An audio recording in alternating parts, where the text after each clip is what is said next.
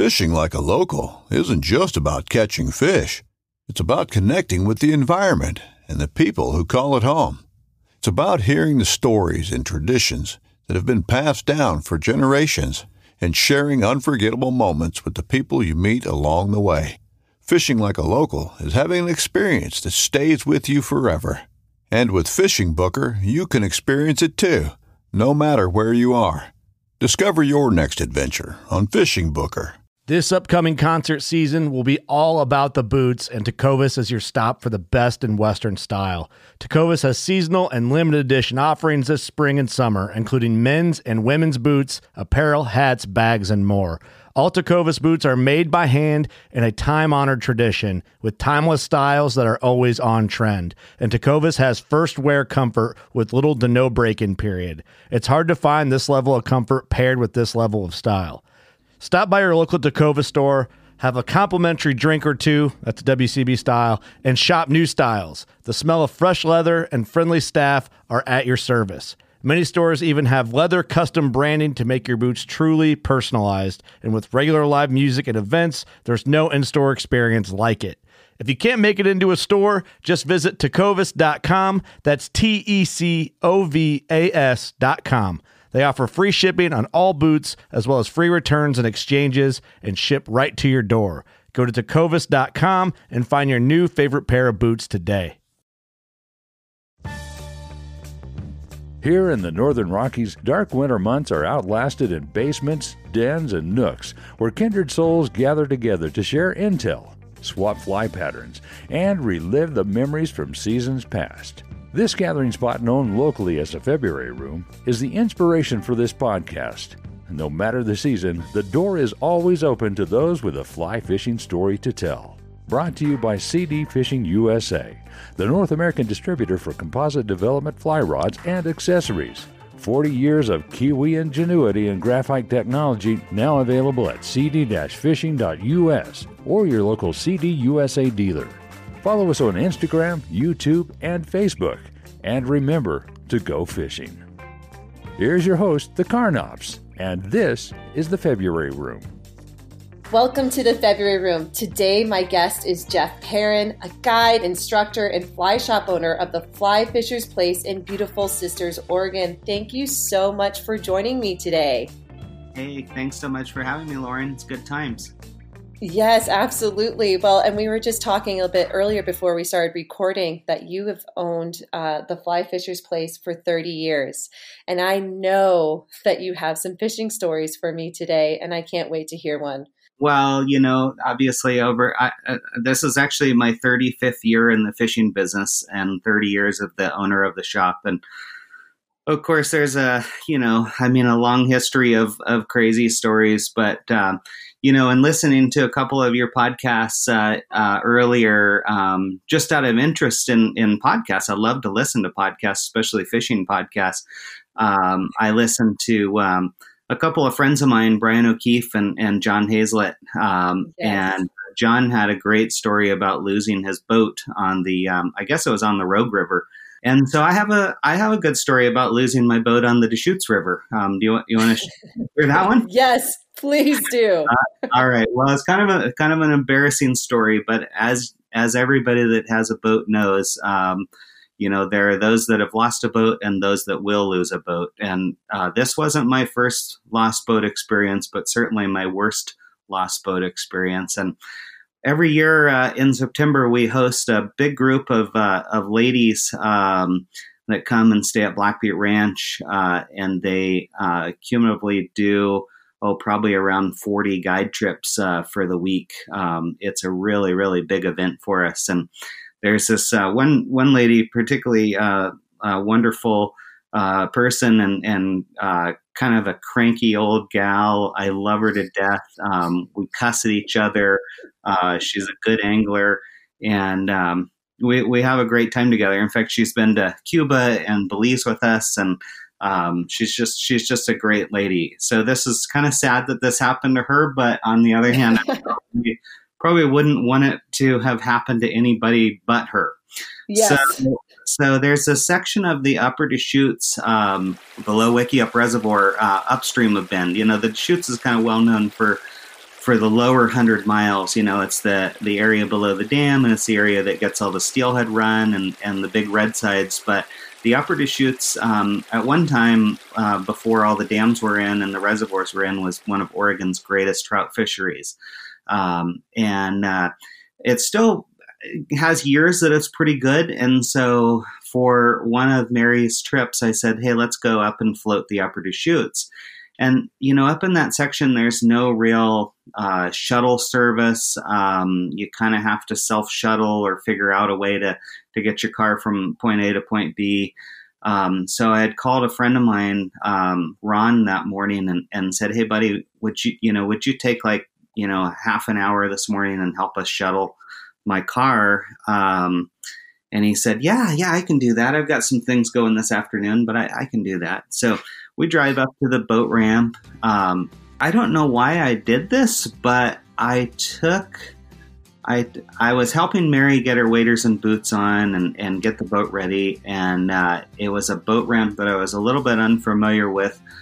And I took the safety chain and the winch rope off before I launched the boat, thinking that the ramp was like super, super easy slope, and then I would just kind of back down, get out of the truck, and guide the boat off of the trailer with my hands on the gunnel. But as it turned out, the ramp was a little bit more steep than I thought, and it had kind of a little drop off. And so as I was backing down, Mary and Ron, my friend that was shuttle driving, were sitting there watching, and I was backing down, and the driver's side wheel of the boat trailer kind of dropped into this hole, and it literally launched my Clacketcraft out into the middle of to the Deschutes, and they're looking at me like, oh, what just happened? And I get out of the truck, I'm like, oh my God, and so I start running. It's a marsh up there, and I start running with my waders and boots and my rain jacket because it was pouring down rain too. And I'm going through this marsh, and I'm like praying. Oh, please, please, please, wind, just blow that boat over here, just. And when I realized that the boat is not going to blow towards me and there's no way to get it without drowning or dying or possibly dying, I'm like, holy crap. So I called the sheriff's department. They have a Marine patrol. And I'm pretty familiar with a lot of the guys that are on the Marine patrol from guiding a lot and being up on the lakes, especially. They're out there pretty frequently doing safety checks and that sort of thing. So sort of embarrassing to call the sheriff's department in my situation, being a guide. And anyway, I get to the end of the marsh where it kind of goes into this cliffy type area, and I scramble up that, and there's a trail through Lapine State Park at this point. I'm on the trail. I'm completely out of breath. I'd called Ron and Mary on the phone to have them drive down to this area that I might be able to get the boat, and they're driving around looking for it. It was really a cluster. And by this time, like nearly at heart attack stage, not only from the stress of losing my boat, but literally from the physicality of chasing it through a marsh and up a cliff. And finally the boat stops. And I ran into this jogger on the trail. It was a young woman jogging along on the trail. And here I am in waders and boots, sweating, panting. I'm like, can you help me? And I think she thought I was like Jack the Ripper or something. So she steered way, way, way clear of me. And so I kind of scrambled from the trail over to the edge of the cliff through the trees, and saw my boat had stuck in a big root wad underneath the cliff. And I'm like, oh, thank God. At least it's stopped. I mean, at least it's not going to be going down, down river infinitely to the falls that are, down there below the drift that we're taking, and should be safe. So the first sheriff that shows up is a really nice guy, Forest Patrol, Deschutes County Sheriff. And he looks at it and goes, "Yep, that's a predicament. But here's what I think I got to do." He was going to rappel me down the cliff into my boat, and I'm like, "Yeah, man, I'm not much of a heights guy, nor have I ever rappelled, and I don't think that's going to happen." So shortly thereafter, the first Marine Patrol guy shows up, and he had this giant jet boat that they used to patrol the lakes, and the river up there was too shallow to get the jet boat in. So he tried a couple of times and tried in a couple of different boat ramps, but just couldn't do it. And so they ended up calling search and rescue. So we were supposed to launch at about 8 a.m. By time they got 2 guys in for the Deschutes County Search and Rescue who are volunteers, by the way, great volunteers. They mobilized at the Deschutes County Sheriff's Office in Bend, got a Zodiac with a motor, got the Deschutes County Sheriff Search and Rescue pickup truck, got their dry suits, their helmets, their life jackets, ropes, and all the rescue stuff that they thought they would need to get my boat safe. And anyway, they came and motored downriver, and they said as soon as their wake from their boat hit my boat, it had dislodged again from that root wad and started floating away from them. So one of the search and rescue guys had to go swimming after my boat. They got in it, hooked it up to the motorized Zodiac, and pulled it up to the boat ramp. And actually, it was just after about 12:30. So nearly 4.5 hours later, Mary and I got to start our guide trip. A fairly long float. I think it was around 12 miles that we had to float. And so in the fall, we're running out of daylight. Fortunately, we had a really nice afternoon mix of blue-wing olives and pale morning duns, and she caught quite a few fish on dry flies, and I had to row out in the dark. But I would tell you that after dropping off Mary, she went back to Black Butte and told that story to all the ladies in the group. That was the greatest story of the week. So she won the story for the craziest. She won the award for the craziest story of the week, and I won the award for being the dumbest guide of the year, I think. And I bet you she still doesn't let you forget about the time about the boat. Every once in a while, that story still pops up. Yeah. Mm-hmm. It makes me laugh too, because I like to run too. And I can only imagine, like, every time I'm running, you kind of have these scenarios, like, say someone comes up to you, what would you do in this scenario? And I couldn't imagine this girl's probably running, and this guy with waders, like, help me. I think I would be like, why didn't I bring my pepper spray? Like, run like the Dickens. Yeah. I'm sure she tells everybody too. She's like, one time I was running and there was this crazy person with waders asking me to help him. And even been even more great if I would have got sprayed with pepper spray. I actually carried like those small little cans of pepper spray. So I bet you now maybe she's listening to the podcast and she's like, oh man, what a jerk I am. Like, I should have helped out that poor Jeff. Yeah. And we were just talking about earlier, I've obviously visited Bend, and everyone kept telling me, hey, you need to go to Bend. That place is insane.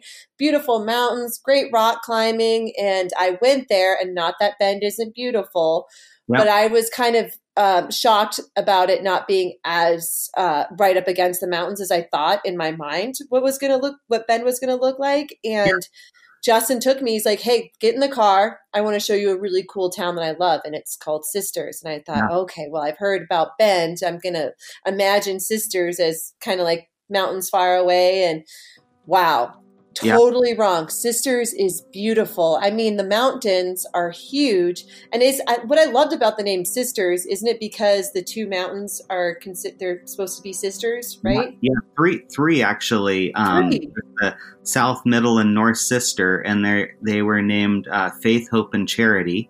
And they kind of loom over our town along with Broken Top, Mount Jefferson, Mount Washington, and Three Finger Jack. And then a very tall butte called Black Butte is also in the horizon. So It's really pretty, very mountainous. Tons of, we're in the Ponderosa here, and then as you head down towards the Metolius, it gets, into Ponderosa and fir and some spruce, and it's really, really pretty. And the Metolius is our home water. It's about 20 minutes away from the fly shop, so that's really close. But yeah, we're all forest out here and really close to those mountains. Yes, I mean, I always think it's kind of amazing that you can go from Bend, which is, kind of desert. You have a lot of sage, and allergies are really good there. And then to go to Sisters, and it feels like you're in a totally different state. You were just talking about the Metolius, and, what makes Metolius so special for you as a guide for 35 years? Yeah, well, I think one of the things to start with is that there isn't any guiding on the Metolius. It's a place where you're on your own, and the Forest Service closed it down to guiding, I'm told, back in the 70s, kind of before my time in the industry.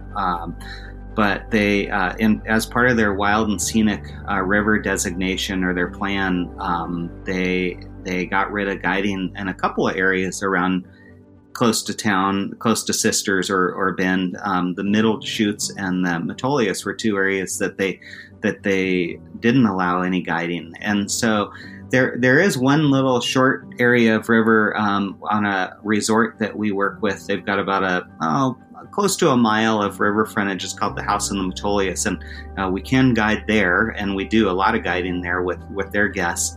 But for the rest of the river is about 27 miles long. It's a spring creek.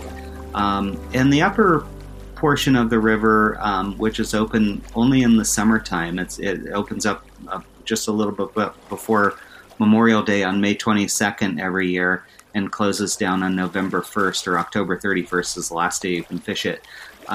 It's very, very Spring Creek-like, very small stream, super clear water, gentle flow.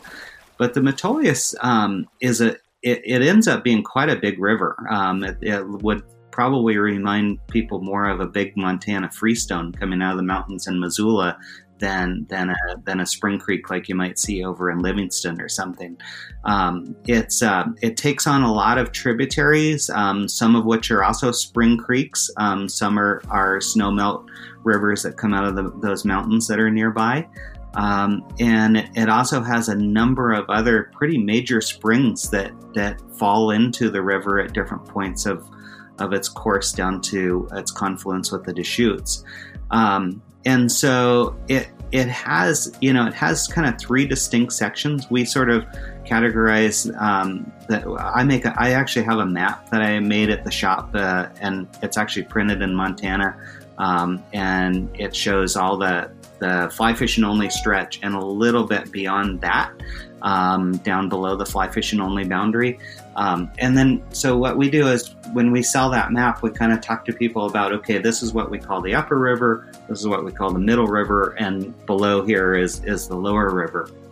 And they've all got a ton of game for fly fishing. And in different seasons, you're going to see, different hatches. That's probably one of the things that attracts me to the river the most. I'm a very passionate technical dry fly angler. And so, love the, a 3 or 4 weight rod with a, 16 to 20 foot leader and a 6X or 7X tippet if necessary, and a little cripple or a merger. That's the type of fishing that the Metolius is. And so that's one of the reasons that I'm drawn to it so much. And now a brief message from our sponsors. High-performance graphite shouldn't break the bank. Check out the Tamer brand of fly rods for composite developments, available in 5, 6, and 8 weight. An unbelievable value at $199, Tamer 4-piece fly rods deliver smooth cast and precise presentation.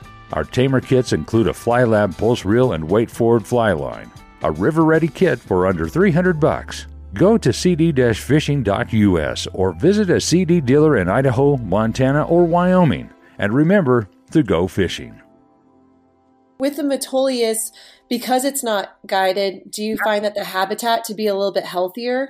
I wouldn't say so, because from a guide's perspective, I think that guides actually bring a lot to a river system, in terms of kind of, picking up trash, which we don't see a lot of on the Metolius, but, we do see people, bending the rules on equipment, and see people bending the rules on keeping fish, which the Metolius is strictly catch and release. And so while we don't get a lot of that kind of shenanigans down on the Metolius, there is some. And from my perspective, there's, I think a guide could help kind of keep that from happening so much, because we take such pride and such ownership in rivers that we guide on, that we would probably protect it more. But from that standpoint too, I can think of a good, 24 really wonderful and lovely local people that the Metolius is their home water too. And so they're constantly on the lookout. I mean, we actually just had a big case here, down below the fly fishing only boundary.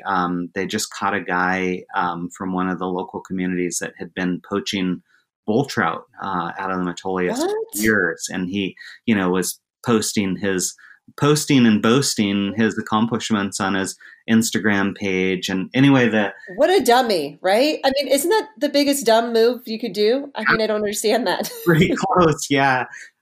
Anyway, he got caught. Oregon State Police game wardens nailed him, and he's in big trouble. And the case is I don't think resolved yet. I think it's still going through the courts, but he is certainly going to lose his fishing and hunting privileges for a long time to come. And hopefully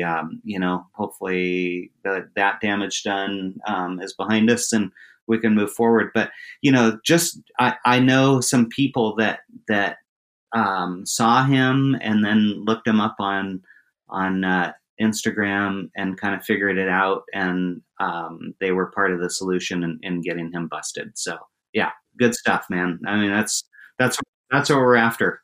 Oh, I used to edit a show called Montana Game Wardens, and it was on the Sportsman's channel, but basically following wardens and making sure that people were following the rules. And a lot of it was, also on fishing and people, going on the Blackfoot with glass, and, and it's just about protecting the habitat. And if you can't follow the rules, then you just shouldn't be out there fishing, because yeah.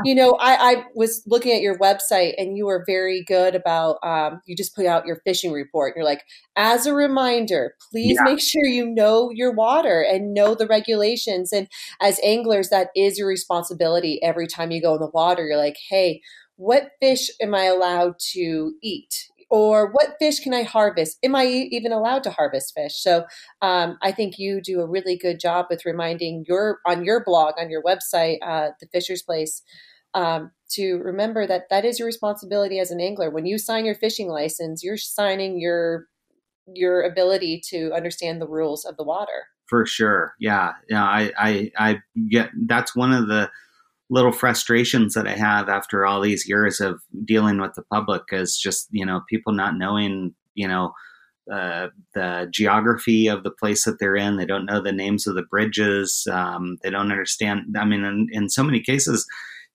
people don't even understand which direction the damn river is flowing. I mean, come on, you gotta be smarter than that if you're going to use the outdoors, and stuff. So yeah, but that most people are great and most people get it. And, I feel like, it's part of my responsibility to help, remind people of what the rules are. And I know a lot of people use my blog, my fishing reports, pretty religiously. I mean, they use them. I try to update them in the summertime. It's every week for sure. And then, in the wintertime and December, January, February, it might be every, 10 to 14 days or so, but, because the information just doesn't change as much. But I mean, in the summer from middle of March until, the end of October, God, fishing conditions can change daily. So I feel it's really my responsibility to update that information for people, every, 6 or 7 days. and I do, and people love it, man. And I guess, with you owning the Fly Fisher's Place for 30 years, what has been your goal or your mission of success? How have you continued to have a fly shop for 30 years? Because it is fun and it's exciting, but it is very difficult too. It is difficult. And, I think, I think one of the things that I tell people is I'm too dumb to do anything else. So, honestly, there may be a little grain of truth to that, but I think a couple of things, I'm pretty stubborn. Like I'm not going to sit there every day and grind it out. But on the days that it needs to be grinded out, I'm gonna get it. I'm gonna get it done, and so I don't feel like I'm ever at really a burnout phase. I had maybe a little bit of a burnout about, I don't know, it was about 16 years ago. Big relationship change in my life. Got divorced and sort of was questioning everything, like, do I want to do this fly shop thing anymore? Maybe I want to get in the ski industry. I got really into master ski racing for a few years. And I remember I have this really cool business manager. He's 78 years old. He runs my office, and he's been there since 2001. I remember him giving me advice. He's like, Jeff, this is your nut, man. This is what you do the best. And you should, just try to get back in it, because this is what you do so well, and it's going to take you a lot of places. And that's true. I mean, it has taken me a lot of places. It's taken me around the world. I can't tell you how many times. I mean, I've been to Argentina and Chile, just for example. I've been to those places 18 times now, and wow. Probably about the same to Belize, and I've been to Russia and New Zealand and Tassie, and I've been all over the place fly fishing. And I feel really lucky, but I feel one of the things, Lauren, I think that's been really great for me, about 10 years ago, I bought one of the 7 Deschutes National Forest permits to be able to guide on the Fall River, the Upper Deschutes, where I lost my boat, and lakes, which is where I do the majority of my guiding. And when I bought that permit, the regulation, I have 4 different guide permits from different agencies, and that permit is the only one that requires the owner of the permit to guide a certain percentage of the trips that the shop does. So I can have up to 8 guides working on my permit along with me, but I'm required to guide 33% of the trips for however many trips that we do. Wow! So it kind of made me reinvent myself a little bit about 10 years ago, in that in the summertime, well, I say the summertime, in the fishing season, I mean the non-winter season, I am kind of constantly out in the boat on the lakes guiding. I guide at East Lake and Paulina Lake and Crane Prairie and Hosmer mostly. Those are the ones that I hit most, and they're all local, within an hour's drive of the fly shop and sisters, and really good trout fisheries. And it's just something that has become very, very exciting for me. A nice change of pace from being in the fly shop for all those years, since 1986 when I started in the fly shop. I did guide back in like the late 80s and early 90s, and the Justin will probably remember the guide service. Craig Lacey, he had a company called Whitewater and Wild Fish, and they had one of the permits that I have for the lakes in the Fall River, and they allowed me to guide the Fall River and Hosmer Lake, and those are the only 2 places that I was allowed to guide. 2 really easy places, and I couldn't drive. They made the customer drive, just that, like, I was too young, and maybe it was too much of a liability. I think they knew that I was responsible enough, because I was probably more responsible then than I am now. Because you're super nervous, like, I gotta keep this job. Yeah. I don't know. I was just like a really responsible young guy, so anyway, but yeah, that's been kind of, for me, that's been kind of one of the things that's kept me even more engaged recently, is this, this newfound love of guiding, and especially this newfound love to being on the still waters. These some of these are pretty big lakes. They're 1,000 to 4,000 acre lakes, and learning more and more and more every year about how to catch fish on these lakes, and learning techniques from amazing anglers around the world, and right here in my backyard. That's been probably one of the things that's really kept me in it. And I think there's one more answer to the question. I mean, honestly, in those 30 years that I owned the fly shop, I for sure should have gone out of business twice. One of the years was the first year I owned the shop, and the Teals, Harry and Dee, who I bought the store from, kind of helped me through those mistakes of the first year, which were very expensive mistakes. But like, what kind of mistakes were they, if you don't mind me asking? Over ordering, and not having the ability to pay the bills for all the stuff that I had ordered. That was pretty much the main thing, and then kind of getting in trouble with not being able to, pay the bills. Then you can't, you can't reorder stuff. So maybe we were out of stonefly nymphs, and you didn't want to be out of stonefly nymphs if you're guiding a lot on the lower Deschutes. So those sort of things. I've had a couple of bad years that we had tough financial times, and I just chose to be like, okay, yeah, it's really, really freaking bad. I was going to say the other word, but I won't. Yeah. The night for families is really, really freaking bad. And but yeah, it's March, and I know that by May we're going to start making money. And if we can just, kind of talk to everybody that we owe money to, and it's been, those were tough years, and I don't know, it could happen again. I think. These days, Sisters and the Bend area has grown so much. I just can't even tell you how different in the last 3 or 4 years, how different tourism is now than it used to be. I mean, we used to be so dead, so quiet, and especially in November, the first 2 weeks of December, and then all of January, all of February, and then maybe the first week or two of March until spring vacationers started coming around.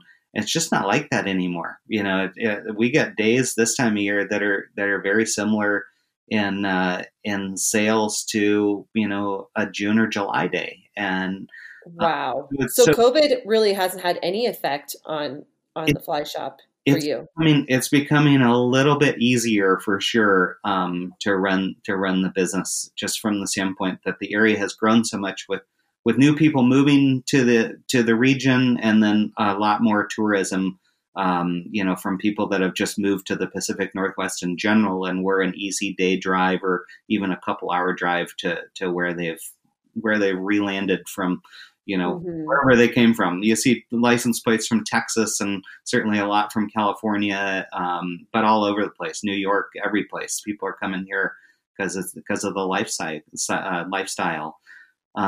So yeah, I mean, COVID was really, really scary. So we got off the plane from Argentina in LAX on March 1st with kind of the real first beginnings of the news of COVID.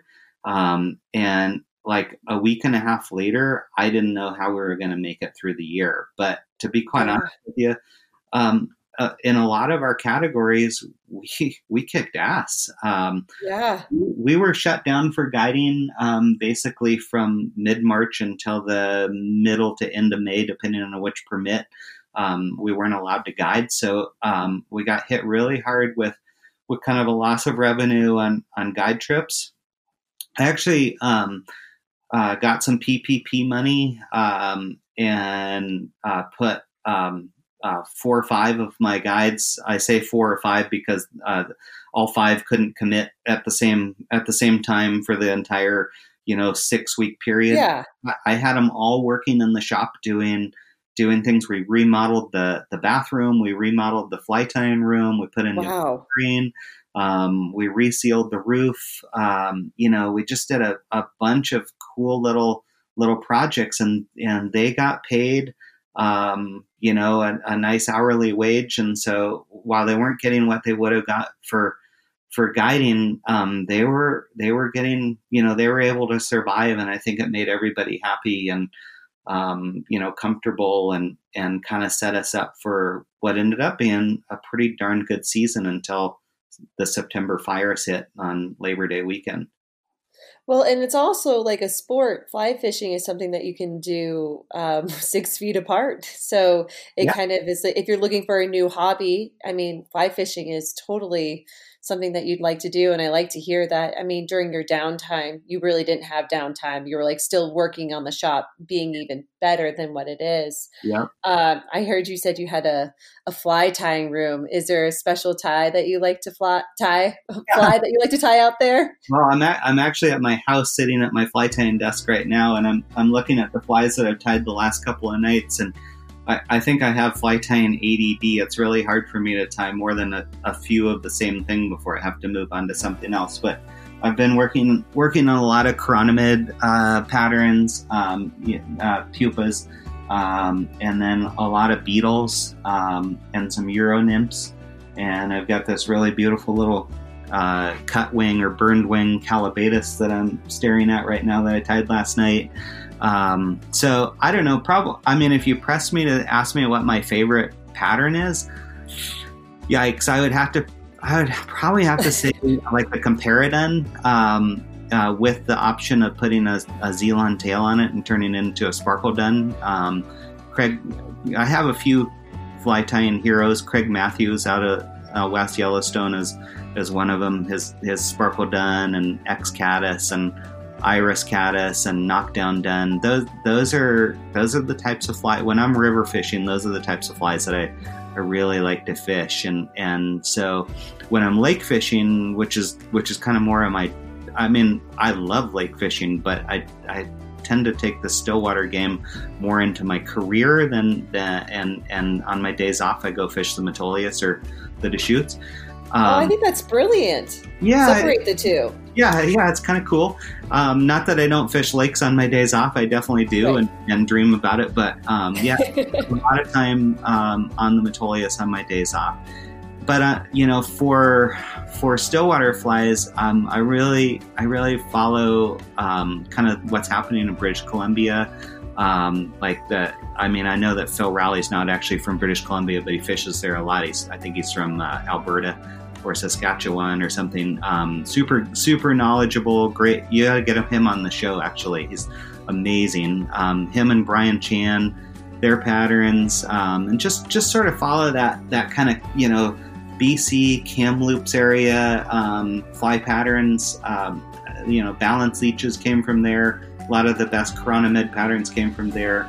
That's kind of the direction I go with flies, for sure. If people are wanting to start to reach out to you, over at the Fly Fisher's Place, or want to read more about your blog, what's the best way for them to contact you? Well, it's pretty easy, actually. They can go to the website, which is www.flyfishersplace.com. No apostrophe on the S on Fishers, just flyfishersplace.com. Or they can call me at the shop. If it's okay, I'll give the number here. It's 541-549-FISH, which is 3474. Amazing. Yeah, I love it. So, and then, I'm really good about answering emails. I'm online a lot and good about answering emails and not generally. I mean, if I have time, which usually I make time or find time, I'll answer an email with pretty detailed information. So, it's just kind of feel like it's part of my duty to share information like that. So, yeah. Oh yeah, I love, I mean, I don't have too much knowledge when it comes to fishing, but when anything I can provide, I love giving tips and my own experiences. Jeff, do you have Instagram or Facebook? Yeah, we sure do. Instagram and Facebook are both under the Fly Fishers Place. So yeah, easy to find on both. Tend to do a lot of Instagram posting in the season. And a little less this time of year in the winter. There's just not as much to share, but yeah, we're on both and enjoy being on there. Yeah, I actually wanted to post something on Instagram that was like my fly fishing outfit for the winter time, and it would just be me in my pajamas in bed.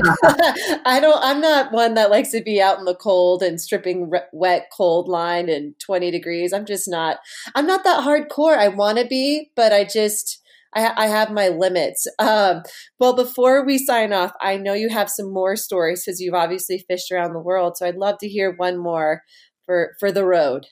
Well, I'll tell you one that kind of came to mind when we were talking earlier. So I don't know. This isn't really an international story, but it's the story. It's the story of a day that I think is really, really special to me. So, like I mentioned earlier, that permit that I got to guide on the lakes that is issued through the Forest Service office in Bend, and there's only 7 of them, and you have to find somebody that is willing to part with theirs, and then you go through a transfer process with the special uses coordinator at the Bend office.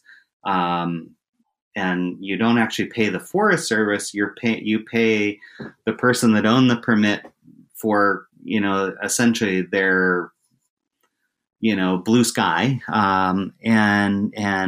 And then you take over the permit and that's that. So there was this really great guy named Craig that had a permit, and he was a school bus driver over in the Portland area during school year. And then as soon as the school year wrapped up, he and his wife would come over. They'd pull a trailer up to Crane Prairie Reservoir, and one of them would pull the trailer, as I understand it. The other one would pull the boat, and they'd just kind of set up camp there for the summer season and guide, as much as possible, if not every day. And so I met Craig, and he allowed me to be one of his 8 employees on his permit for a few years, and then he said, hey, I'm thinking about selling it. And I guess I asked him if he would sell it. He said, yeah, I'm thinking about selling it. I just kind of want to really retire. And he said to me, I could sell this so easily to somebody else for so much more money. I'm going to sell it to you because I really feel like your heart is in it. And I like the fact that you're a lifelong Oregonian. You grew up fishing these lakes since you were 3 years old. He just loved that part of the essence of this story. And so anyway, the day that I met him in Portland, I was dating this lady named Tina, who worked at Portland State University. I left my sister's house in West Portland, drove up Barnes Road to a Starbucks coffee shop and met Craig and gave him a cashier's check for his business. Drove up and over the hill into downtown Portland on Northwest 23rd, went and bought an engagement ring for Tina, and then drove across town over to a marina on the Columbia River and bought a motor for the new boat that I was having built for my guide service. And it was maybe one of the greatest days of my life to set myself up for future success. I got a permit, I got a wife, and I got a badass motor out of the deal. So I don't know much better than that, but it was a pretty great day. That is so incredible. And I imagine probably one of the most expensive days that you've had to drop a lot of money in one day. I think indeed it was one of the most expensive days I've ever had just in one day. Yeah, for sure. But fun. Oh, yeah, it's fun when you get like those moments where you're like, this is, like you said, you were setting up your future and you really did all in one day. You're like, hey, if I'm going to do it, I'm going to go all in. All poker chips are in. Yeah, for sure. It was great. And then can I tell you one other thing that yes. Because I kind of wanted to respond to Brian O'Keefe's interview that you did here.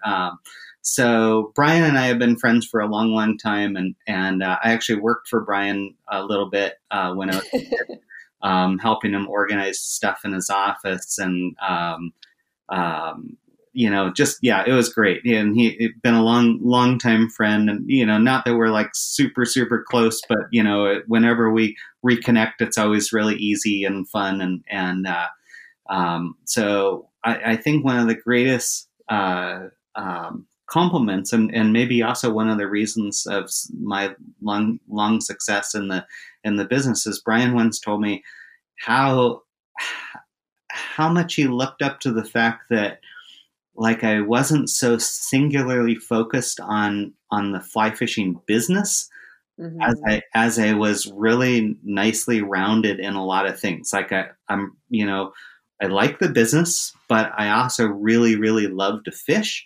And I really, really love to ski, and I play a little golf, and I like going hiking with my wife and the dogs, and I'm not just focused on one thing. And it was probably one of the things that stuck with me most was that compliment was also a reminder of how to have a successful life, and I've just sort of taken that along.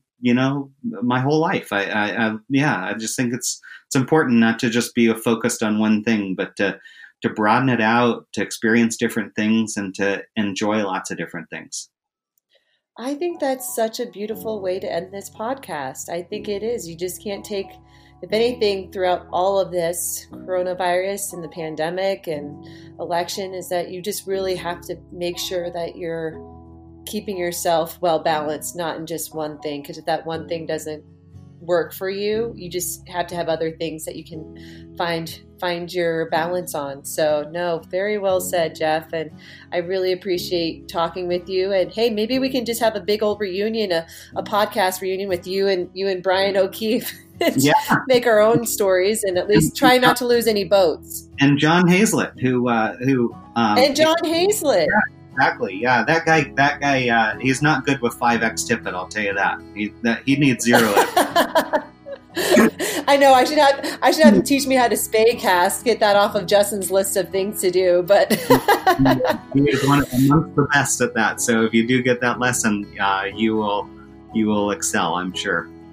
Oh, I'll have to make a video of it. Well, thank you so much, Jeff. I really appreciate you taking the time. And anyone who's over in Sisters, Oregon, please go visit, checking out the new bathrooms and the new fly tying and the new roof. Can't wait. Yeah, we'll keep it clean for you. Go to thefebruaryroom.com, where you can access a complete library of our podcast and read more about our guests, their fishing stories, and favorite fly patterns. We're always looking for exceptional fly fishing yarns, and if you have one to spin, shoot us an email at info@thefebruaryroom.com. The February Room is always free, but if you feel like throwing a nickel in the pond, we appreciate any additional listener support. For companies and individuals interested in sponsorship opportunities, please contact us for our media kit. Thanks for stopping by the February Room, and we'll see you down here next week.